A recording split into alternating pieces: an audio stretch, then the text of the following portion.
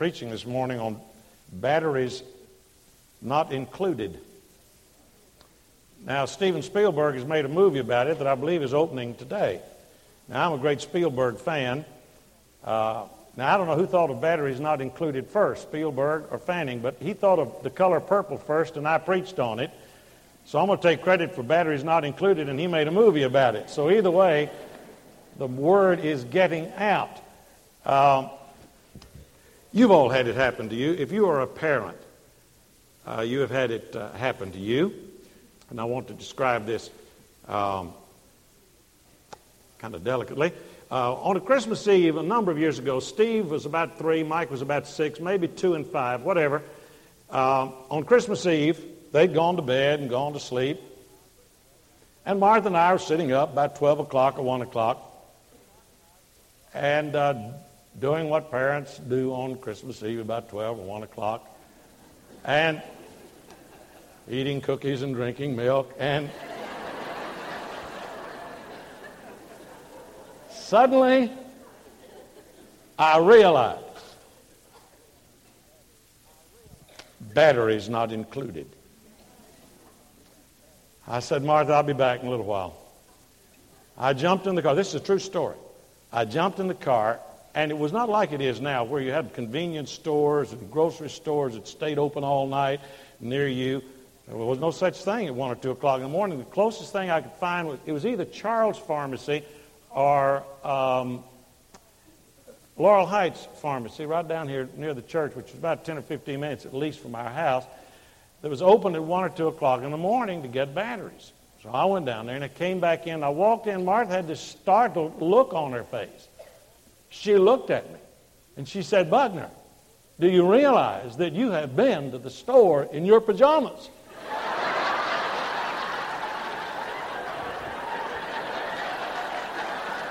And I had.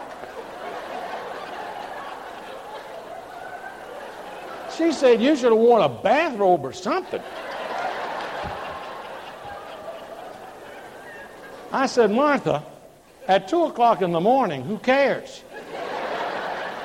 I mean, nobody said anything to me. In fact, I think everybody else down there had pajamas on too. Nobody at that hour cares about anything but batteries. And I tell you what, when you've got everything but batteries, that is the big word, isn't it? You know, that's the way it is in our world. We've got everything but power. We really do. We've got all the equipment. We've got education. We've got government, science, technology, money, religion, law. We have everything. Except something or someone to make it work. To give it power. It's like an automobile without spark plugs. That's our culture. I mean, it's big and bright and shiny and beautiful and has all of the appointments, everything but fire. Everything but light. Everything but ignition. So we go out and push, and a few people will ride, and then they'll switch places. That's called an election, and we'll push some more, and we'll push some more. Push, and we make a little headway and think we're making great progress when we don't have any internal combustion, any internal power, any, as our Quaker friends would say, inner light.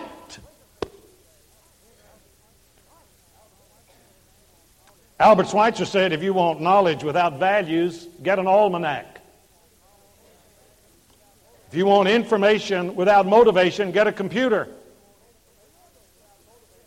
We have those, don't we? We have knowledge, we have information. We're confused about values and motivation, and you know why? We have no light. And when light comes, suddenly knowledge and values and information and motivation begin to work together to make it work, move, accomplish, and do. After Jesus was born in Bethlehem in Judea during the time of King Herod, wise men from the east came to Jerusalem and asked, "Where is the one who has been born of the King of the Jews? We saw his light star in the east, and we have come to worship him." If we're ever going to see reality,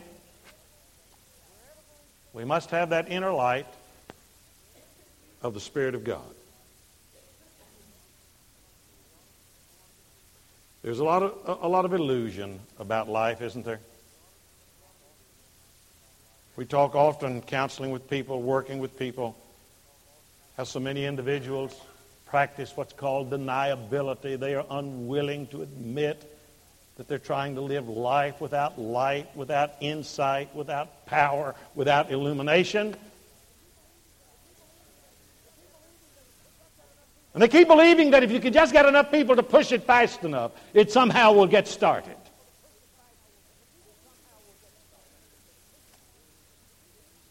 This illusion of success that we have.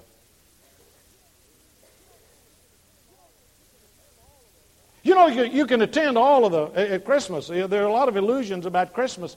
You can attend all of the festivities and all of the parties and all of the banquets and all of the music and everything. And that's fine. I'm not knocking that at all. We do that. I'm not criticizing that at all.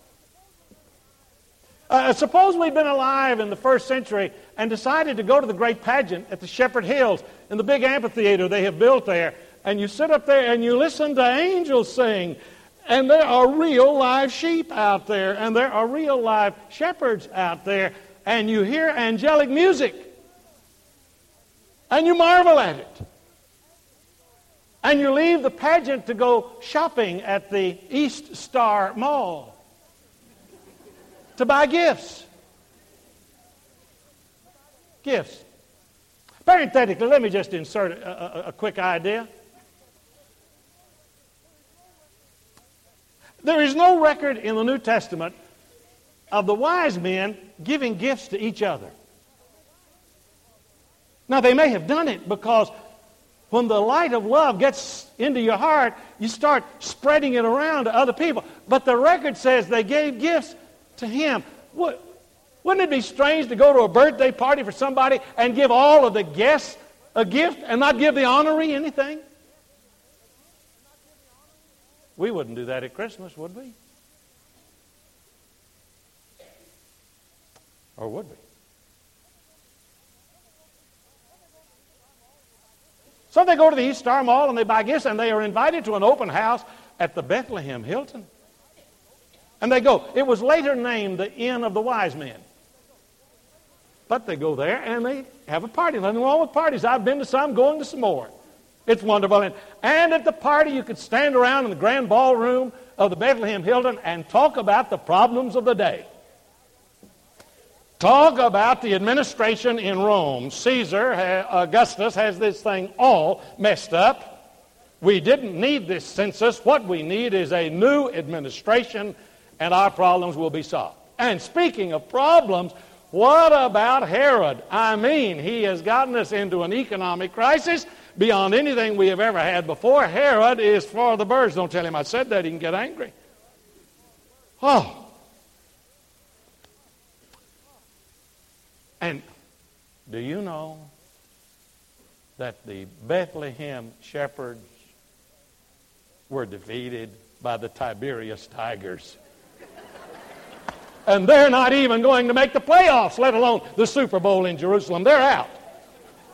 What the Bethlehem sheep herders need is a new coach. That's what we need. We need a coach like David. Do you remember when we had David? Boy, we had winning seasons when we had David. He'd get us to the Super Bowl again. Oh, and by the way, what do you want for Christmas? What am I going to tell my husband, my wife, my spouse that I want for Christmas? And oh, by the way, have you been out back to see those that live manger scene out there. I mean, they're real live refugees out there. And they're living there, and there's a real woman and a real man and a real little baby and real animals. Have you been to the manger scene? Have you heard the music? Have you bought gifts? That's fine. That's wonderful. And there's not anything wrong with that. I'm not talking about that being evil. I'm talking about that being inadequate to go to the manger and not meet the man, to hear the music but not hear the message, to hear the song but not meet this Savior. It can happen to us. We can get all caught up in all of the festivities and the celebrations, as wonderful as they are, and miss Him. And may God help us to see with the eyes of wise men illuminated by the Spirit of God. May He help us to see beyond all of these symbols to the Savior, beyond all of these evidences to the Christ, and to know Him and to meet Him. We have come to see Him. You see, I am persuaded that a lot of people saw that star and a lot of people heard the music that never got to the manger. There was nothing exclusive about the star for the wise men. There was nothing exclusive about the music for the shepherds. They heard it and responded to it. That was the difference. That's the difference now. We hear it. We see it. Some respond. The Bible calls them wise. Illuminated by the Spirit of God to see reality. And it takes the illumination of the Spirit of God, it takes that light, that inner light, to see meaning in little things. Little things. Goodness, we worship size, don't we? We border on being pagan in our value system. Big. What's big is better.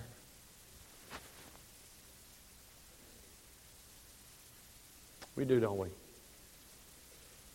That subtle, insidious tendency there with all of us. It's part of our culture. We're immersed in it, surrounded by it. And we miss God in ordinary things, ordinary places, like stables,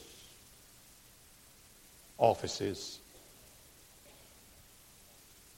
hospitals, homes, little ordinary things.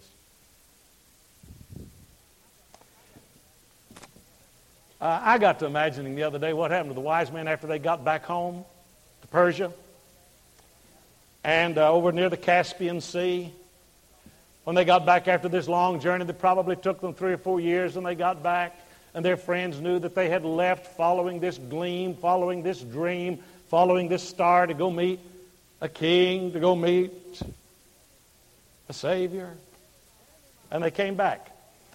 And in my imagination, I saw them out at the Caspian Country Club one afternoon on the shores of the Caspian Sea, having played golf and talking with some of their friends. And their friends wanted to know where they had been and what they had done. And they said, well, we had a fantastic time. I mean, it was just unbelievable. Well, tell us about it. You went to see a king. Tell me about his palace. Sitting around here in the 19th hole, the Caspian Country Club. Tell us about the palace of the king you made this 4-year journey to go see. Well, they look at each other with that kind of knowing smile that goes on between people who have had some experience that's hard to put into words, and they say, well, to tell you the truth, it's kind of hard to describe it. Well, was it a big house or well, what was it? Well, no, to tell you the truth, it was well, I've got to be honest with you, it was a stable. A stable. You mean the king was out there looking at his horses? Oh, no. He lived there. A king in a stable? Well, he must have been a very impressive person. Must have had great intelligence, something to legitimize this kingship. Tell us about his mind, his accomplishments, his possessions. Well, it's a little difficult to describe, but he was a baby. A baby. Well, he must have had remarkable parents. Well, there's a problem there too. We're not sure about that. And you mean to tell me, I mean, we're your friends. We've known you guys all along.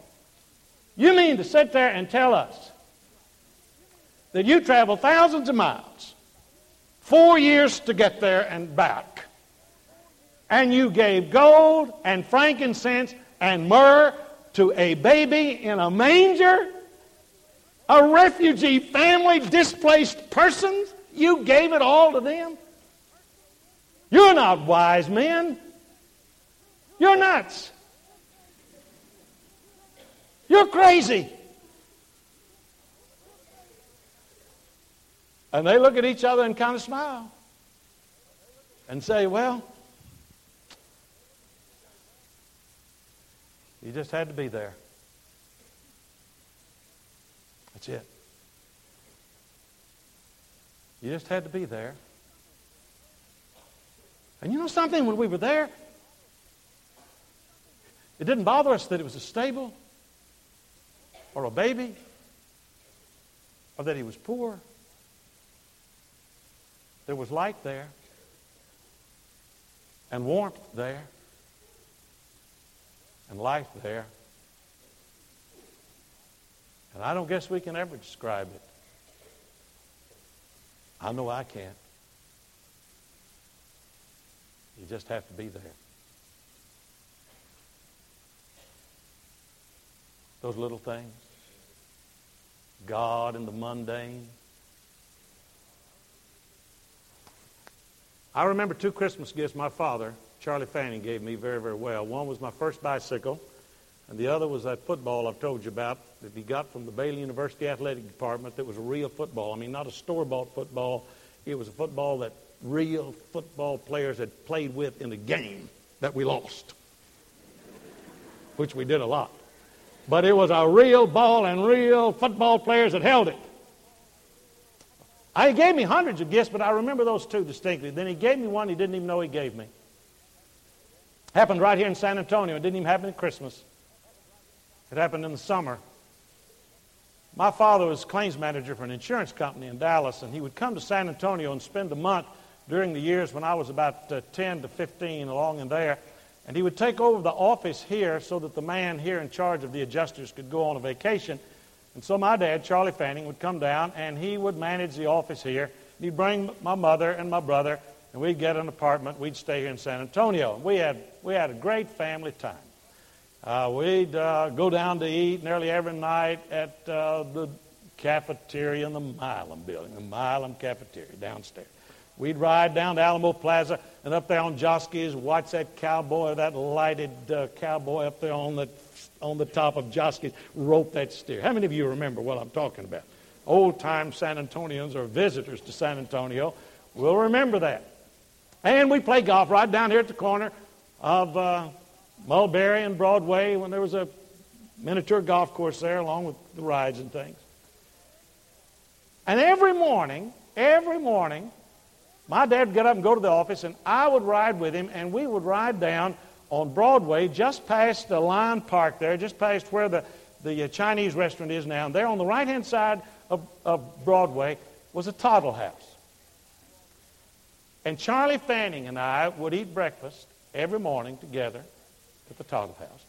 He'd drop me at Breckenridge Golf Course, and I'd go over there and I'd play golf all day long. And a lot of times Charlie'd come back by noon. He'd play 9 holes with me or even more. And then we'd go get Mother and my brother Bob and go eat. And every time I drive down Broadway, I miss that Toggle House. It's not there anymore. And I miss Charlie Fanning, but I still have the gift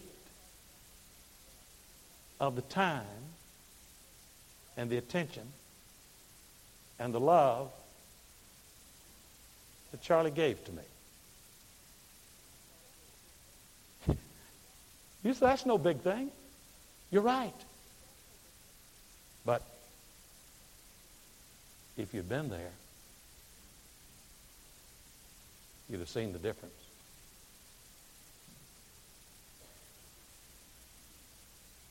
The light to see meaning in little things.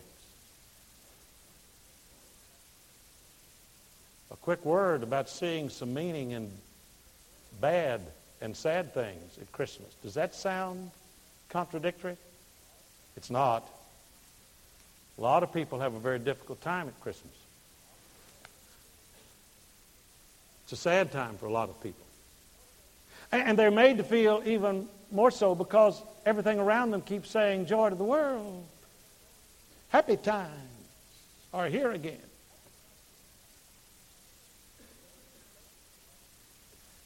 I'm looking into the faces of a lot of people who are having a sad time because of the loss of some very important people to you. You think about them. You miss them more at Christmas. He understands that. That first Christmas was not all sweetness and light and music and angels. It was also Herod's time to kill all of the little babies 2 years of age and under. How many of you have children or grandchildren 2 years of age or under? They'd be dead. They'd be dead had you lived that day. Here is this little family being forced away from home. 2 young people out on their own, alone, no place to stay. People talking about they've not been married long enough to have a baby born this soon. And they're on their way to spend some time in Egypt, running away to try to preserve the life of this little baby. Sad time, bad time, God's time right in the middle of it. Because He has not come as a fantasy, He has come as a reality to get into the real mangers where you and I live and deal with the real Herods of sickness and horror and hurt, and to work all of that together for God's good and glory and for our ultimate benefit and victory. That is exactly what He has come to do, to get in the middle of life with us, however it might be and wherever it might be, and to make it work, as I read from Colossians, holding it all together and working it together for good. The angel told Joseph, call his name Jesus, for He shall save His people from their sins. Listen to that. He shall save us from our sins. Do you hear that? He's not saving us from what God is going to do to us. That's not what He's saying. He's saving us from what our own sin does to us. He's not saving us from some angry God. He is saving us from these destructive passions that can rage through our lives. He has come to save us from the ultimate disaster of our own sins. He has come to get us off of our own hands.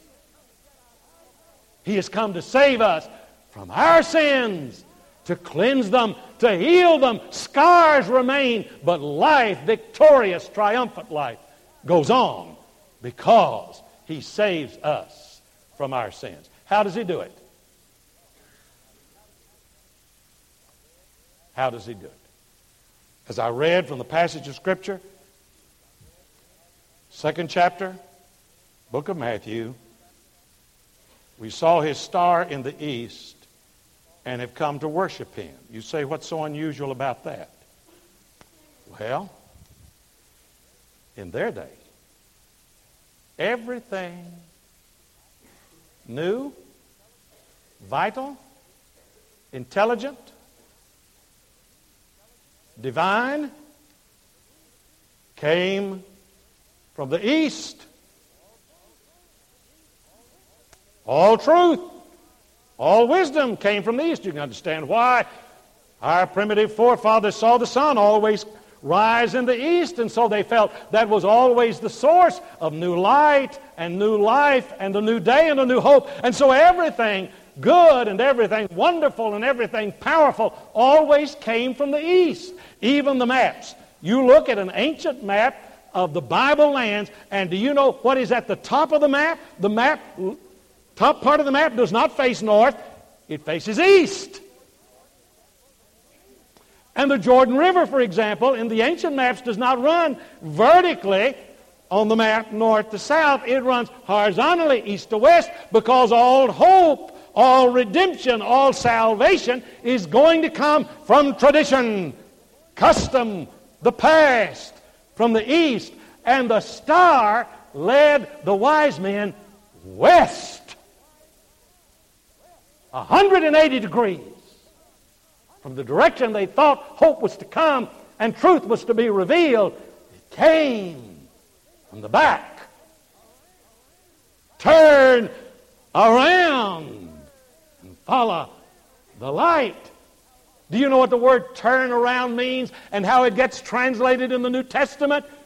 Repent. That's what it really means. You've been going east thinking that was the direction. There was hope. There was life. There was victory. God says, wait a minute. You've been going in the wrong direction all this time. Turn around. Look out the back door of the hotel in Bethlehem, and there you'll find Him. Change the direction of your life. Repent and believe and follow the light. And following the light, meet life, eternal life. The batteries are not in the east. The batteries are in the manger, out back, on the backside of nowhere. Turn around and live. We have seen His star, and we have come. Will you? Will you say yes to Him? I've tried my way long enough. I've walked my way long enough. I'm going to follow His way, His light, His life. Whatever changes it might mean in my life, I'm going to do it. I turn. I come. Just as I am, I come. Will you do that this morning? Let me meet you right here at the front. Accepting Christ as your Savior. Coming to move your membership into the life of this church. Rededicating your life if God so leads you. You've seen His light. You've heard the music. You've maybe even been to the manger. You've seen the living Christmas tree. Now, maybe for the first time, meet the living Christ. And He will give you life. And you, like they, will go home rejoicing.